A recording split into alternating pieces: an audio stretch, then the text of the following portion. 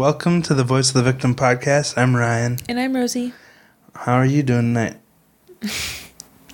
Tired.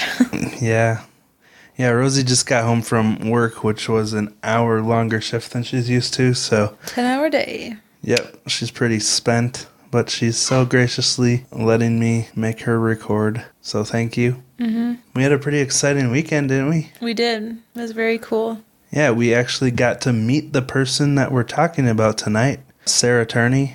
She was super nice, and it's really fun to hang out with. She's a really cool person, so... Yeah, very cool meeting you, Sarah. Yes, so we're going to be talking about her tonight. Also, be sure, if you haven't, go listen to her podcast, Voices for Justice, and we'll also be putting the promo for that at the end of the show. Did you have a good time this weekend? Yeah. Chicago was really cool. My favorite part was probably the Tiki Snack Shack pontoon that we stumbled on. Oh, yeah, that was really cool. Yeah, the waters there looks like, it's like the Caribbean almost. Yeah, Lake Michigan's super tealish. Maybe because of it being July, I don't know. Maybe. It was nice and sunny. But we're going to actually talk about our weekend in more detail over on Patreon. Our adventures. It's not up yet, but we're going to put it up sometime soon. Just going into more detail on that. Mm-hmm. And we're going to talk about the big interested. Cheese for those of... Wow, that's burrito. Okay. Man, did he get his snacks? Yeah, he should be fine. He's just excited that we're recording again? Yep. Yeah, it has been a while since we recorded because we were in Chicago, so this is a bit more of a... It's not going to be a long episode because we've had a very busy week, but we still wanted to give you guys something, and we wanted to talk about this amazing person that's been working to just find the truth about what's happened to her sister. So this is part 3 of Alissa Turney, but we're going to be focusing on Sarah. She's absolutely the closest person to this case, and she currently runs the justiceforalissa.com website. Also, just started the podcast we mentioned, Voices for Justice. Police don't want to prosecute him without physical evidence of the actual murder. But on her website, she has a post titled, 5 Reasons Why I Know My Father Killed My Sister, Alissa Turney. I mean, those are powerful words coming from someone so close to the case. Mm-hmm. So we wanted to delve into that article and share it with you guys. And then we also...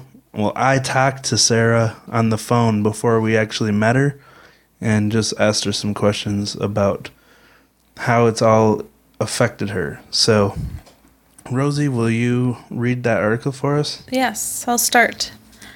I often get asked why I think my father killed Alissa, and it's a fair question.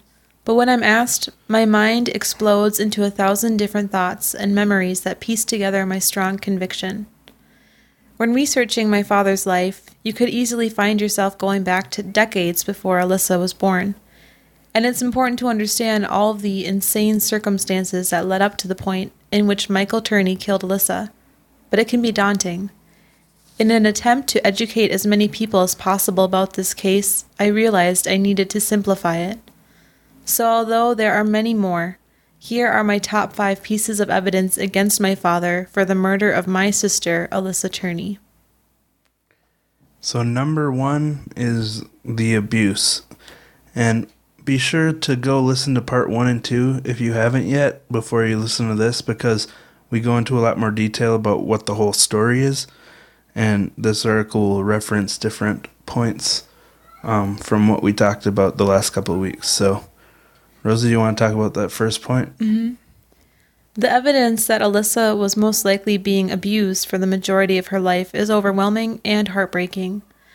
There were over 20 statements given to the police stating that Alissa was being physically and sexually abused by our father. These statements were provided by friends, family, and a teacher of Alissa's that our father was dating. There are also letters written by Alissa describing the abuse. The relationship our father had with Alissa is commonly described by those who knew her as one closer to an abusive boyfriend rather than a father figure. He was extremely possessive, often sitting in the parking lot of Alissa's part-time job to ensure that she was there, or she was where she was supposed to be. And you can actually see the video of that. Sarah posted it on her YouTube channel of the video that her dad took while Alissa was working. It's really creepy. He constantly warned her friends and their parents of how she was gullible and unable to take care of herself. He also required Alissa to sign behavioral contracts that included a clause stating that he never sexually or physically abused her. Approximately a week before Alissa disappeared, Child Protective Services received a call from our father stating that his stepdaughter Alissa was going to call them and falsely accuse him of sexually abusing her, so he would buy her a car. He acknowledges this, but states that he only called to ask what he could do when a parent is falsely accused of abuse. It should be noted that Alissa in fact had a car previously that was sold because she was afraid to drive, and that our father constantly offered to buy her another so she could help drive me to school and run errands. My father did not display this behavior with any of his other 5 children. This abuse and the fear of it becoming public knowledge is what I believe to be his strongest motive to murder Alissa. Below is a video of a disturbing interaction between Alissa and our father. Yeah, and if you go visit her website, justiceforalissa.com, you can see that video. We talked about it last week, but I believe it's him calling her a stupid moron. I remember reading that from our outline. Yeah. So, do you want me to read the next part? Sure. All right. So, means and opportunity. Sarah writes, not only did our father have the motive, but he also had the means and opportunity. Our father took Alissa out of school early that day and told no one. And he did it in a very strategic day, the last day of school. This would ensure her being missed would stay quiet. No panic at the school, no vigils, no students needing to go to the counselor to talk, nothing. I was on a field trip at a water park that day, so he knew I wouldn't ask him to pick me up early from school, which happened often. He had a large time span to murder and dispose of Alissa's body from approximately 11 a.m. to as late as 7 p.m. One witness reports our father purchasing a large amount of lye around the time of Alissa's disappearance. He has acknowledged this purchase. Huh. Well, what do you need lye for? It's a pretty strong chemical. I can't remember what they use it for, but I know it like burns your skin, and so I don't know why he would need lye. She says he had a vast knowledge of the desert and is familiar with countless desert areas. Again, he did work in law enforcement for a while. So, despite his claims of being ill, my father has always been physically strong and was recently evaluated as having the body of a 45-year-old at the age of 70. Wow. So the act of murder and disposing of a body would not have been difficult for him at the age of 53. At the time Alissa went missing, our father owned 2 identical trucks. This is an interesting detail. One he hid from his 6 children, and these trucks were both sold soon after Alissa's disappearance. Identical? This exact same kind of truck? Yeah. That's so weird. And one was a secret truck. Like, why would anyone ever need that and have to keep it a secret from your kids, you know? Right. So there's so many sketchy little details about this situation. Mm-hmm. You want to read part 3? Mm-hmm. Surveillance failure. The amount of surveillance equipment that seemingly failed on Alissa's last day in the home is too many to reasonably be called a coincidence. Our home had multiple surveillance devices, including a passive recording system on the home phone that recorded all phone calls coming in and going out. This was a system that my father had maintained since before I was born. The other devices were cameras that recorded to a VHS tape automatically. One camera was hidden in the living room vent facing our couch, the other in our driveway, capturing the main door used for the home. We have no video from Alissa's last day, and we have no audio from the phone call that our father alleges Alissa made a week later from California. My father has stated that all of these devices failed. He's also stated that he did, in fact, have the video surveillance from Alissa's last day, but refused to give it to the police, stating that there was nothing of interest on the tape. How could he possibly determine that there's nothing of interest? Like, very, very odd. Any video of Alissa that day at all would be pertinent to this case. Right. Because they can determine a lot from that. Whether it's her demeanor or what she was doing, where she was going. So, especially when he says he left her at home while she was upset and then she was gone. Mm-hmm. It's like any video in the home that day should have her on it. Right. Yeah, so it doesn't make any sense. There's no reason he should dispose of that. I mean, here's the thing. Even if there was nothing pertinent to solving the case, what about sentimental value? That's the last video you have of your daughter that went missing. Mm-hmm. Why would you throw that away if you actually cared about her? You know? That's something you'd think that you'd hold on to forever, is the last video you have of your missing daughter. Right. So let's get into the next part, the lies and deceit. The amount of lies my father has told about Alissa's disappearance are seemingly endless, and the evidence of him acting with deceit is strong. Alissa was reported missing around 11 p.m. on the day she went missing. My father casually called the police stating that Alissa was gone, but she had left a runaway note, and he believed that she ran away to her aunt's house in California. Contrarily, is that how you say that? I believe so, yeah. Okay. He instantly caused a panic within the family and among her friends with a sense of urgency for her safety. Yeah, so that's kind of a conflict. Like, he was super laid back when it came to any involvement the law enforcement had. People who actually, you know, that's their life, is trying to help people that are in these situations. But he only caused a stir within the family, which to me is evidence that he was trying to get everyone that knew him and loved him to believe that he was really concerned about her. Right. But with the police, he wanted to put them at ease so they didn't take it too seriously.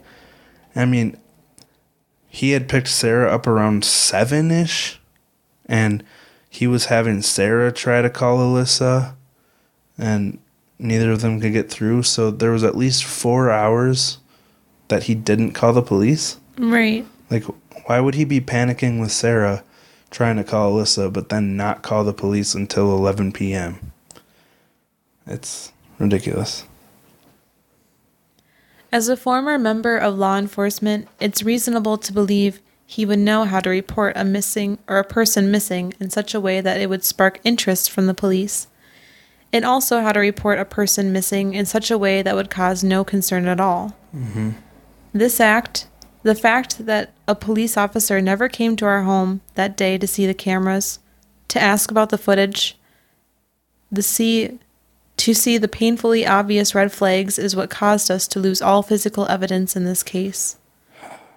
Sorry. No, it's all right. I just wanted to say, like, that's so baffling to me, that because he was like, yeah, she ran away and she left a note, so she's probably fine. I just wanted to report this as a technicality just so I can say I reported it. You know, it's like, I'm surprised that they didn't look into it at all. You know? Like, it almost feels like the perfect way to get away with, for a parent to get away with harming their children, is say they just ran away and they'll probably be back. Mm-hmm. Because if the police aren't going to investigate it, what good is reporting it anyway? Right. And when you're a teenager, too. Yeah. It's the right age to play it off as. Yeah, exactly. And they had the note that was in Alyssa's handwriting but didn't make much sense for this particular situation, which I believe Octavia dove deeper into the letter on her podcast, Missing Alissa. So, but Yeah, there's so many things that just don't make sense. The traffic cameras, phone records, school records, all gone due to the 7-year delay in investigating this case. My father knew exactly what he was doing. He never told the family that he took Alissa out of school early that day. In fact, he told conflicting stories about Alissa's last day. One, that she had run away with a biker. One, that she never went to school that day at all. He even told a neighbor that Alissa went to go live with relatives in California for the summer. Soon after Alissa was gone, my father told one of my brothers that 2 assassins from the electrical union killed Alissa and buried her body in Desert Center, California. He also stated that because of this, he was forced to kill the 2 men. However, he continued to tell the rest of the family that she was still missing and appeared to be looking for her. See, this, when you see all of these, things that Michael said as if he knew what happened to her and how they all contradict each other, when you see them all right next to each other like this, it just sounds crazy. Stupid. Like he's obviously lying. Mm-hmm. He refused to give his DNA to the police. He has always and continues to refuse a formal interview with the police. However, he states that he will meet with them under a slew of conditions, including the meeting would be conducted on live television. Oh, jeez. He would have the capability to interrogate his entire family, the judge in his bomb case, John Walsh, and the 2 detectives from the Phoenix Police Department. What? Michael wants to interrogate people? Yeah, that doesn't make... Why would anybody get those special privileges? That the aforementioned people would be given polygraphs administered by Canadian operators. Okay. He's just being difficult. Below is a clip from ABC News in which my father speaks for himself. Yeah, again, there's a link to that video where he's talking. And, just the more you listen to this guy talk, at times he can be really charismatic and, you believe the things he's saying. And this happens time and again. He was on the Missing Alissa podcast, and then on the first episode of Sarah's podcast, she has a conversation with him. That's most of the episode is her having a conversation with him, and he's so manipulative. The whole time he was playing so calm and trying to, get inside Sarah's head. Mm-hmm. It was really frustrating how he just had no interest in doing anything else for Alyssa's case, but then he kept claiming that he cared about it. It was so... All I can say is go listen to Sarah's podcast. Yeah, well, he's got to be manipulative to not have gotten charged yet. Yeah, and the more you listen to this guy talk, the more you get upset with him knowing all these details. So, the last one is the taunting confessions. I'll read that if you want me to. Okay. She says, I met with my father in October of 2017, a few months after his release from prison. Remember he went to prison for all the weapons he had in his house? Mm-hmm. So he got 10 years for that. So he got out in 2017. It was the first time we had spoken to each other without the prison recording our conversation in 10 years. Wow. After realizing I wasn't there to reconnect, he became angry. In addition to a slew of shocking and disgusting statements about Alissa, he also taunted me with the closest thing to a confession we will probably ever have. He said, quote, "Be at the deathbed, Sarah, and I'll give you all the honest answers you want to hear." So he then agreed to tell me everything if the state agreed to give him lethal injection within 10 days of his confession. What? Well, that says a lot right there. Basically, if he says everything, he will be charged. He wants to die? Is what he's saying? Instead of serving time. Yeah, but at the same time, he's claiming innocence, but then he says this. Mm-hmm.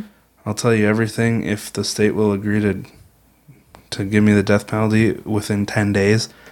As in no death row, which is probably the most tormented, torturous place you can be as a human being. Right. So he wants the easy way out, apparently. But just the fact that he's saying this is very incriminating. So again, if you go visit Sarah's website, Justice for Alissa, you'll be able to listen to the audio that she recorded from that conversation. It's pretty enraging, but it continues. So when people ask me why I think my father killed Alissa, that's a large piece of it. Because I sat across from him and he laughed at me, tried to intimidate me, and taunted me. He knows he did.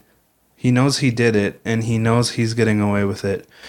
And you can hear the frustration in her voice when she has this conversation on the first episode of her podcast. Mm-hmm. She's trying so hard just to get him to tell her the truth, you know? And it just keeps going around in circles. It's like, tell me the truth. And he's like, there's nothing to tell it. And then she's like, why aren't you advocating for Alissa? And he's like, anyway. Yeah. Like I said, go listen to it. She continues, I've lost more friends and family members than I can count because of my conviction over this case. But tell me, if the police told you for years that your loved one's a pedophile, or that your loved one's pedophile murderer was finally going to be convicted of his heinous crimes, and then he wasn't, what would you do? Again, she talked about how she was actually the last one to be convinced that her father had anything to do with it. The police... Oh, really? Yeah, the police actually, they believed he was guilty for a long time, mm-hmm. and so did her siblings. But she's the only one that's, at this point, willing to keep speaking up about it. So, wow. She really needs the support, Yeah, definitely. Because she works really hard trying to get this story out there. If the police then sat you down and said, we all know who did this, but we've changed our minds, we aren't going to arrest him, what would you do? And then, after realizing you're on your own, you meet with the killer and he taunts you with 2 near confessions, what would you do? If then the police ignore you and ignore potential new leads, what would you do? Just a side note, John Quinones from What Would You Do conducted an interview with Michael on 2020. Really? So it's kind of ironic that she keeps saying, what would you do? I want to watch that. I love that guy. I know. But anyway, not to get distracted. So she continues, what I'm going to do is scream to the whole world until Alissa has justice. I'm going to abandon all fear of police retaliation, all fear of this destroying my career, and all fear of this consuming and destroying my life. I'm going to do it because it's the right thing to do, and Alissa would have done it for me. What an awesome sister. I know. She's putting so much work into this. Yeah. Because she loves her sister and because she wants to help other people that still have hope. And, it's at this point, there's not much that can be done in her particular case unless they make a huge evidence discovery. But she talked to me about how people have reached out to her about how much the story has helped them, and it's really cool. So again, we recommend you do everything you can to support Sarah because she's not trying to just get a conviction. She's not trying to just, she wants the truth. She doesn't want it to be sensational. She just wants to find the truth. Right. And based on all the things we've talked about over the last 3 weeks, there's too many coincidences. There's way too many. Like she said when she put them all together in that little article. It's just insane. How could the police not read that and know? Well, that's the annoying part, is the police do know. But there's just no physical like I just evidence. read, they said, we all know who did this, but we're not going to press charges anymore. It's like, clearly Michael has some... I don't even know. I don't want to diagnose anyone. And especially because when you actually listen to him talk, he sounds very sane. Sounds very in control. But then like the manifesto... I was just thinking that, yeah. Like, he sounds like he's a freaking madman. But then you hear him talk and he sounds so composed. So it really seems like he's just a master manipulator. Mm-hmm. And it's so annoying. But anyway, like I said at the beginning, I talked to Sarah on the phone. The audio quality is not great, but hopefully in the future we'll talk to her again. Now that she's a podcaster, we probably could set up a better quality interview in the future. Mm-hmm. But I just wanted to talk to her and get her side of this story and how it impacted her, especially when everything went down, when her father was arrested, because I'm pretty sure at that point she was kind of blissfully ignorant of all these things, and she didn't suspect her father at all, Right. So it's a pretty crazy roller coaster that she's been on. So we're going to play that for you right now. In our minds, there's no doubt that you're probably the person that's been affected the most by the disappearance of your sister and all the stuff that's come out since then about your father. And if you don't mind, we'd like to know just how it's all impacted you personally. Yeah, I mean, in every way, to be honest. Obviously him getting arrested when I was 18 really launched me into adulthood very quickly. But even just finding out new details, like every day it rewrites my memories, if you will. I'll tell a story to a family member from my point of view, and obviously I'm just a kid at the time, and they say, no, that's not how it happened. And then my mind kind of adjusts accordingly. So it's really weird. It's a strange feeling to not know what happened in your childhood even when you were there. I mean, aside from it being emotional and difficult and separating me from my brothers, which is heartbreaking, it's just been a very strange experience. But I'm still very thankful that it's made me so strong and able to take on this journey. It's really cool all the work that you've been doing, trying to get this all to move forward. How did you end up after you went to prison, if you don't mind talking about it? Oh, no, I don't mind at all. I mean, it was hard. I've never been away from my father for that long. And he was my only parent and kind of my best friend.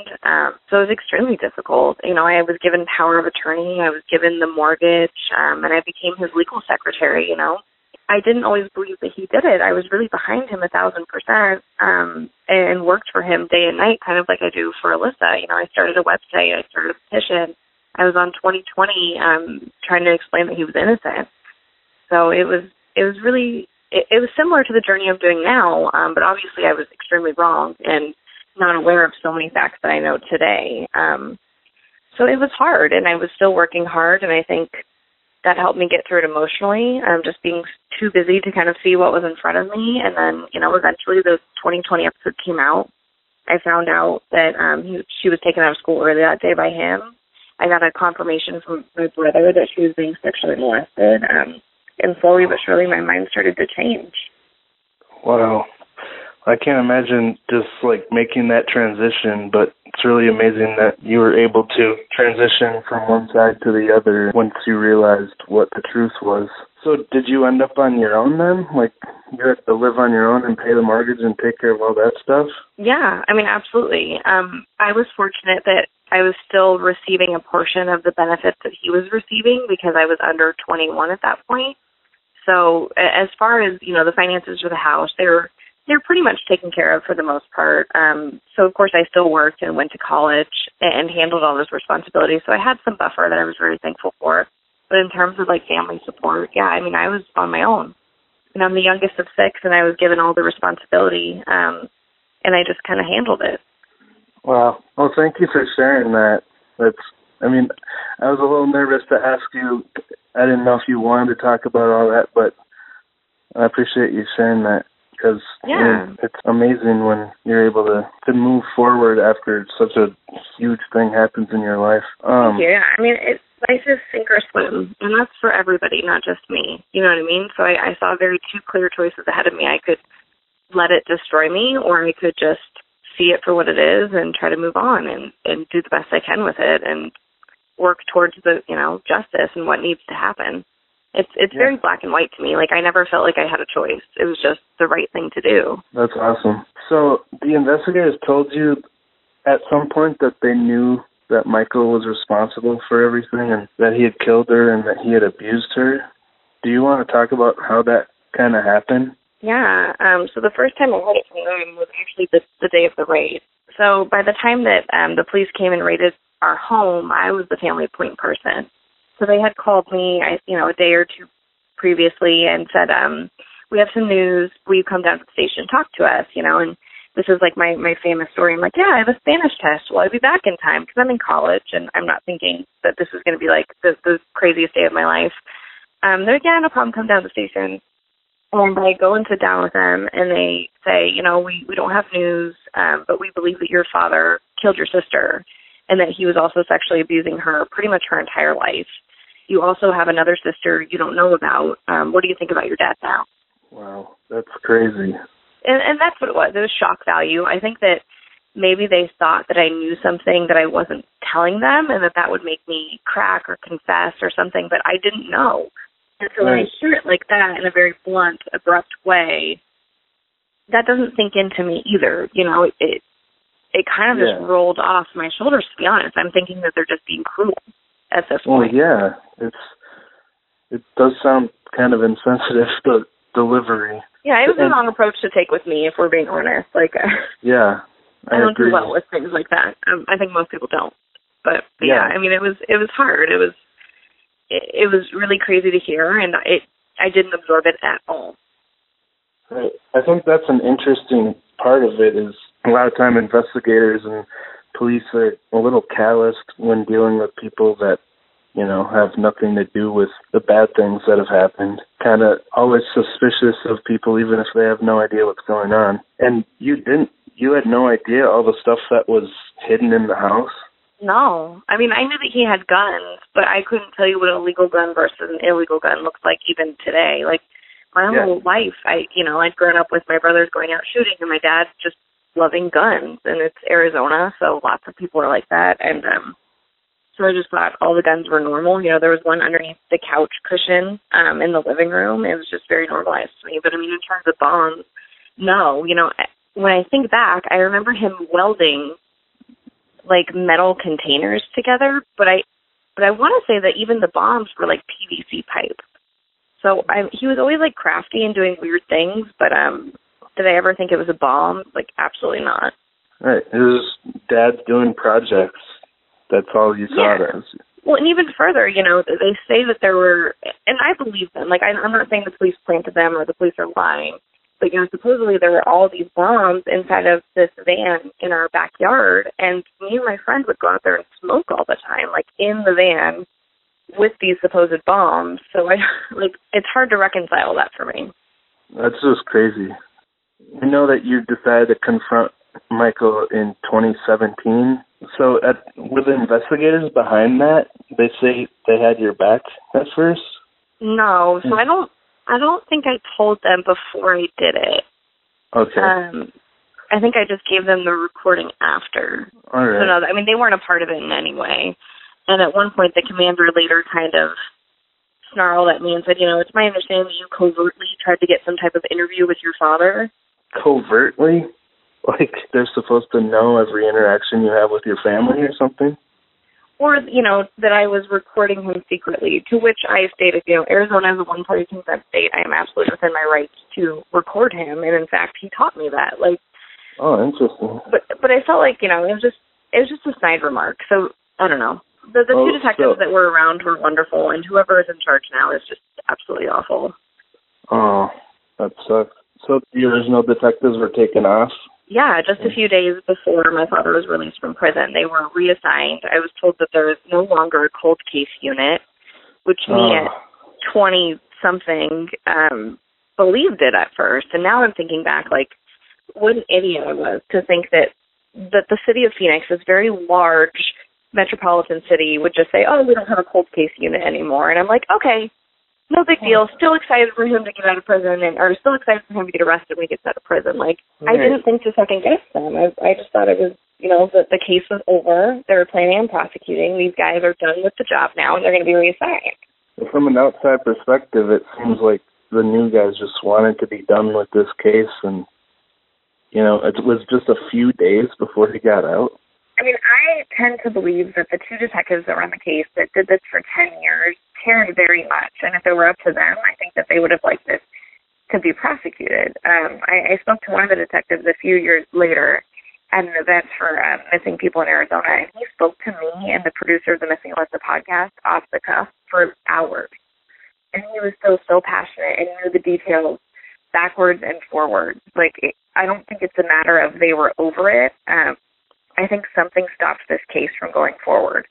And what that is, I don't know. But I don't understand why you allocate 10 years of resources and money and all these things to literally just drop it and not go through with it. Well, I'm sorry that happened. That's got to be frustrating. That's the worst part, is them setting these expectations and then wildly not exceeding them. Like, had I not been told that there would be a prosecution, I wouldn't be this upset. Had I not been told there'd be a billboard in every freeway in Phoenix with a name and picture on it, I wouldn't be this upset. Like, they just lie. Yeah, they led you on and then let you down. Mm-hmm. Obviously, they don't feel like they have enough information to convict him. But what do you think? Do you think he'd be found guilty if he was prosecuted with all the info that's out there? Yeah, I mean, I think if we can get all of this admitted into court as circumstantial evidence, absolutely. Oh, yeah. What can be admitted, I don't know, to be honest, and that's always been kind of the question mark. However, I stand behind that we're not setting a precedent, and that other cases in Maricopa County have been tried and won with less circumstantial evidence and without a body. Like, it's nothing new. It's nothing they haven't done in the past many times and been successful at. So why they're choosing this one case to not move forward, I don't know. Yeah, it's just going through just the circumstantial evidence. I mean, it's almost endless how many things there are that, I mean, you listed 5 specific things, but it's just so much to think about. It really seems like a jury would find these things too suspicious to overlook, especially since he's the last person that saw her. Oh, yeah. I mean, everything surrounding the time right before she went missing is just extremely suspicious. And then, yeah, I mean, and the blog is really my top 5 reasons. I could go on forever. And, I mean, we have circumstantial evidence of him being violent and deceptive back to the 70s when he helped cover up an attempted murder. Like, the police know this. The police told me that they understand that my father helped cover up that attempted murder. It's a pattern of behavior that we can establish for his entire life. Yeah, and that he's willing to do anything to avoid getting in trouble, basically. Absolutely. Wow. So what are the biggest things that you want everyone to know about your sister's story? Well, I mean, in terms of prevention, I want people to know that it's okay to speak out. Like, I've been so fortunate. So many people have come and said that they felt comfortable speaking out in their certain situations because of Alissa. So, I mean, if anything, as justice aside, like, let's learn from this story and let's be okay with not keeping these family secrets anymore. Like, end the cycle of abuse. Let's end these patterns. Speak up. And if 25 people don't help you like they didn't help Alissa, go to the next person. Go to the authorities. Don't be afraid. Yeah. I want people to know that this is preventable. I'm so glad you said that. I mean, that's pretty much the biggest focus of our podcast, is trying to help people to not think about the shame that they might have if they ever speak up, but know that people will support them if they're willing to speak up and say what's happened to them, that they deserve to not be mistreated and not be abused. Yeah, absolutely. I mean, times are changing. You know, we're not in the era anymore of it's shameful, keep it to yourself. Like, there's so many organizations and there's so much support in the online community. Like, there's so many people that are willing to help in those situations. Like, just, yeah, don't be afraid. It's 2019. Let's not keep this in dark corners anymore. Yeah, I don't want to take up too much of your time. If there's anything else that you want to share with our audience or anything that you just really want people to know, feel free to say whatever you want, and we'll make sure it gets out there. Oh, thank you. You're so sweet. No, I mean, in terms of, like, how to help Alyssa's story, I would love to have some type of miracle solution and say that going to the DA works and that going to the police works, but at this point, it's about making it too large to ignore. I think it's my only hope is literally for this to be blown out of the water like a Making a Murderer.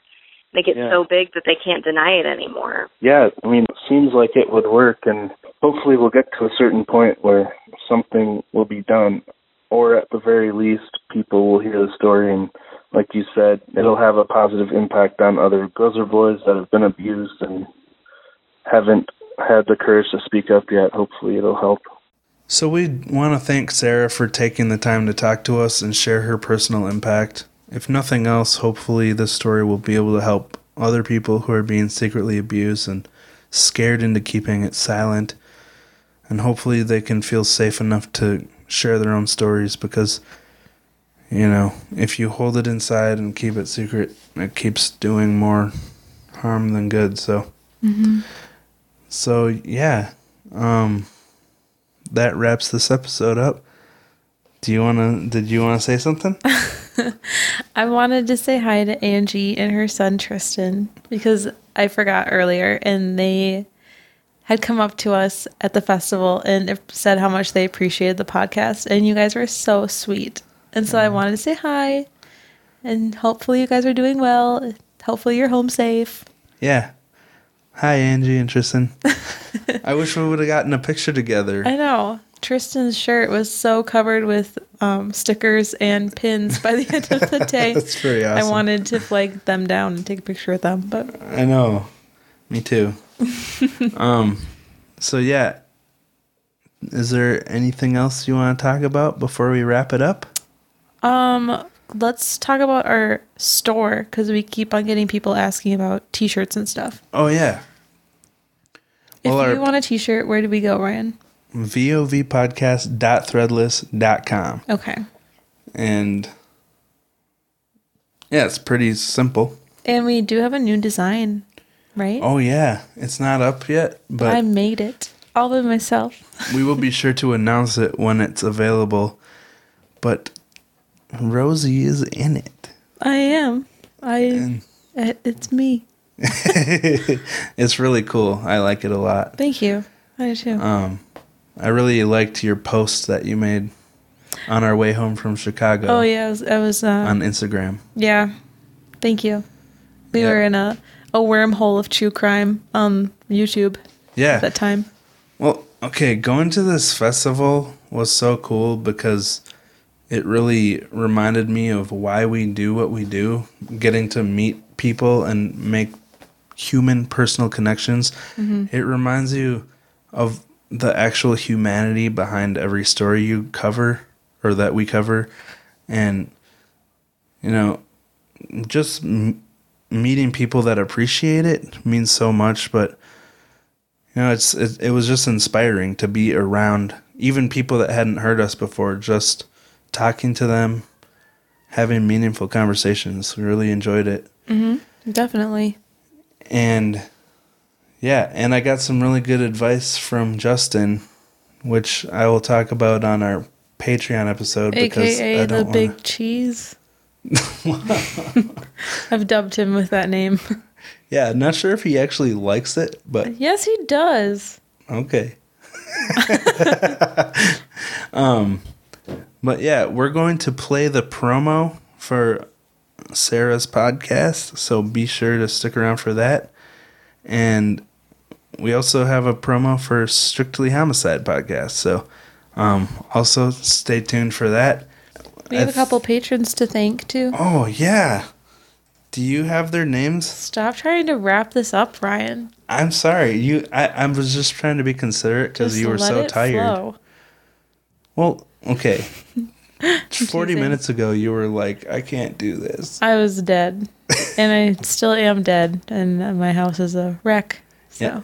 Yeah, we're still very lagged from the weekend. And on Sunday morning, I woke up with like this terrible because I have TMJ disorder. I had this terrible jaw pain, like between my ear and the top of my jawbone, and it's still there. It's been like 4 days, and every time I bite down, it hurts really bad, so I think I gotta go get that taken care of. But boring. Can we move on? Yep. Do you have the people's names up? Oh, I thought you had them. No, I don't. Okay. Well, I'm working on it. Man, we are so off the cuff. Do you want to talk about what I accidentally did this morning? Cat news? No. What'd you do? Oh, you spilled a bunch of catnip on a cat's back? Okay. That? Yeah. So this morning, like right when I woke up, I was really, exhausted. And the cats were out of actual dry food today. This morning, we have Temptations treats, and so I was going to just dump some of those out for the cats to be able to, stay alive while we were at work until we could get dry food. But I thought I had the Temptations bag, and I went to dump it out on the floor, and Zucchini was walking around underneath it, and then as it came out of the bag, I realized it was catnip. So I dumped catnip all over Zook's back first thing this morning. So the cats had a pretty loopy day. And when we got home, there was puke and poop all over the floor. No, not all over the floor. I don't know what happened, but our house is not nasty like that. I just meant messy. Well, it was just from today. But anyway, I wouldn't recommend giving your cats catnip for breakfast. So that's that. Okay, so patrons. The first one is someone that wants us to refer to her as Lips. That's weird, but okay. Thank you. Yes, thank you, Lips. I just feel like weird saying that. I don't know why I feel so odd. Lips. There you go. And also, we want to thank Elodie. It's like melody, except Elodie. Thank you. Thank you. I like your name. Yeah, and she also left us some really sweet comments on Instagram on your post. Oh, she did? Yeah, that's the same person that commented on your Instagram post. So that is so nice. Yeah, really sweet. Thank you for all the support you've given us. Let's see. I think we're all caught up. I think so too. All right. Well, is there anything else you want to say before we wrap her up? No, I'm ready for tacos now. Well, really? Mm-hmm. But it's Wednesday. I know. It's okay. Well, I gotta edit. Yeah, I know. Okay, so after I post? Mm-hmm. Okay. You got it. Thanks. Well, thank you so much for listening, and we love you guys. We appreciate all of your support, and we will talk to you next week. Bye. Hey y'all, Nikki T here to tell you about my new Arkansas-focused true crime podcast. I'll be covering lesser-known cases out of the natural state, so join me on Mondays for all new episodes. You can find Strictly Homicide Podcast on most podcatchers, including iTunes, Podbean, Google Play, Stitcher, and more. Follow us on Facebook, Instagram, and Patreon by searching for Strictly Homicide Podcast, and on Twitter at Strictly HMICIDE. Y'all stay safe. My missing persons case is 17-year-old Alissa Marie Turney. Alissa Turney. Alissa Turney. Alissa Turney. On this episode, we're going to tackle a mystery out of Phoenix, Arizona, with a lot of disturbing twists and turns. 17-year-old Alissa Turney vanished. Alissa Turney. Alissa Turney. Alissa Marie Turney. Disappearance of Alissa Turney. And today's a really exciting episode because we are talking about the case of Alissa Turney. Okay, so today we are doing Alissa Turney. Alissa Turney. Alissa Turney. Alissa Marie Turney was a 17-year-old from Phoenix, Arizona. And someone reached out to me there and said, would would you please cover the story of my missing sister? And ever since, I have essentially been in contact, I think daily, with Sarah. Her name is Sarah Turney, and her sister is Alissa. But do the clues to Alyssa's disappearance point much closer to home? Mike was watching his own children through a video camera. Alissa had told him very graphic things, very disturbing things. Secret home movies, a warehouse packed with evidence, and a cold case that turns hot. Again, there's only two people that can confirm whether I did it. One is me, and the other is Alissa. A family torn apart.